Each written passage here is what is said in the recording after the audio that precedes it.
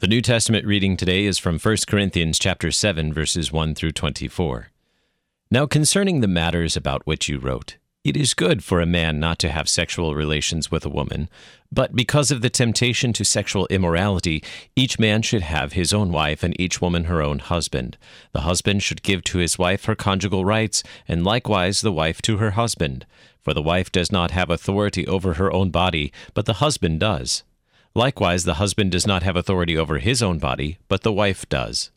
Do not deprive one another, except perhaps by agreement for a limited time, that you may devote yourselves to prayer, but then come together again so that Satan may not tempt you because of your lack of self-control. Now as a concession, not a command, I say this. I wish that all were as I myself am, but each has his own gift from God, one of one kind and one of another. To the unmarried and the widows I say that it is good for them to remain single as I am. But if they cannot exercise self-control, they should marry, for it is better to marry than to burn with passion. To the married I give this charge, not I, but the Lord. The wife should not separate from her husband, but if she does, she should remain unmarried or else be reconciled to her husband, and the husband should not divorce his wife. To the rest I say, I, not the Lord, that if any brother has a wife who is an unbeliever and she consents to live with him, he should not divorce her. If any woman has a husband who is an unbeliever and he consents to live with her, she should not divorce him. For the unbelieving husband is made holy because of his wife, and the unbelieving wife is made holy because of her husband. Otherwise your children would be unclean, but as it is they are holy. But if the unbelieving partner separates, let it be so. In such cases the brother or sister is not enslaved. God has called you to peace. For how do you know, wife, whether you will save your husband? Or how do you know, husband, whether you will save your wife? Only let each person lead the life that the Lord has assigned to him, and to which God has called him. This is my rule in all the churches. Was anyone at the time of his call already circumcised? Let him not seek to remove the marks of circumcision. Was anyone at the time of his call uncircumcised? Let him not seek circumcision, for neither circumcision counts for anything nor uncircumcision, but keeping the commandments of God. Each one should remain in the condition in which he was called. Were you a slave when called? Do not be concerned about it, but if you can gain your freedom, avail yourself to the opportunity. For he who was called in the Lord as a slave is a freed man of the Lord. Likewise, he who was free when called is a slave of Christ. You were bought with a price. Do not become slaves of men. So, brothers, in whatever condition each was called, there let him remain with God. This is the word of the Lord. For today's meditation on God's Word, we welcome Reverend Scott Porath. Grace, mercy, and peace to you from God our Father and from our Lord and Savior, Jesus Christ. Amen. I've got some breaking news for you. Marriage is under attack. I know that's not really breaking news. As a matter of fact, it's not new at all. Already in the days of the Apostle Paul, God's institution of holy marriage was under attack. Like today, a common thought in those days was that marriage is not good. Some people today even try to use Paul's words to support this false idea. Imagine that, using God's word against God's people. Sound familiar? The Christians in Corinth wrote to St. Paul asking about this pervasive idea floating about town, this idea that it is good for a man not to have sexual relations with a woman. And our text is Paul's response to that false teaching.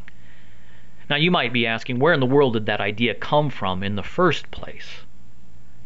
Well, remember that in the previous chapters of this epistle, Paul had to address the sexual immoralities that were afflicting even the Christians living in Corinth.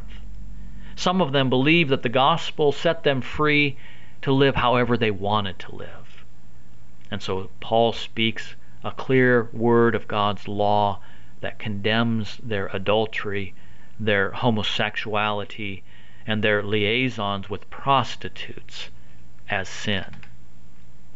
But there's a flip side to that coin, an overreaction, if you will. The aesthetics of the day taught that sexual relations showed a lack of self-discipline. Not only did they despise all sexual relations, but they also rejected marriage. That was and is today a false piety. It is taking God's holy marriage, which He says is good, and calling it evil. It is trusting in one's own self-discipline to make them holy and righteous in the eyes of God. I hope you can see how the evil one continues to work his deceptions today, corrupting that which God has created and deceiving people to believe that what was given as good is not really good at all. So what is good? The Bible teaches every man should have his own wife and each woman her own husband. This is what is good and pleasing to God, our Heavenly Father. This is how He has created us to live. From the very beginning, when He joined Adam and Eve as husband and wife, to this very day, God declares holy marriage to be very good. Dearly beloved, we have lived as if we are God, determining for ourselves what is good and evil.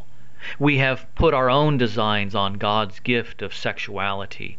We have disdained His gift of holy marriage, and we have lived not for our neighbor, but for ourselves. So St. Paul reminds us, you were bought with a price. You were set free from your sin by the blood of Jesus Christ. You are set free from the evil one and these corrupt ideas of man which only serve to enslave you. You are set free to use your sexuality in the ways that God says is good. To love your spouse or your future spouse. And no matter what your marital state might be, to lead a chaste and decent life in all that you do. Dearly beloved, you have been washed in the waters of holy baptism. Christ's gracious forgiveness removes all your trespasses, including all of your sexual immorality, leaving in its wake one who is holy and pure, sanctified in the blood of Jesus Christ. Our Heavenly Father looks at you living by faith in Jesus Christ, and He says, very good. Amen. The peace of God, which passes all understanding, guards your hearts and your minds in Christ Jesus. Amen.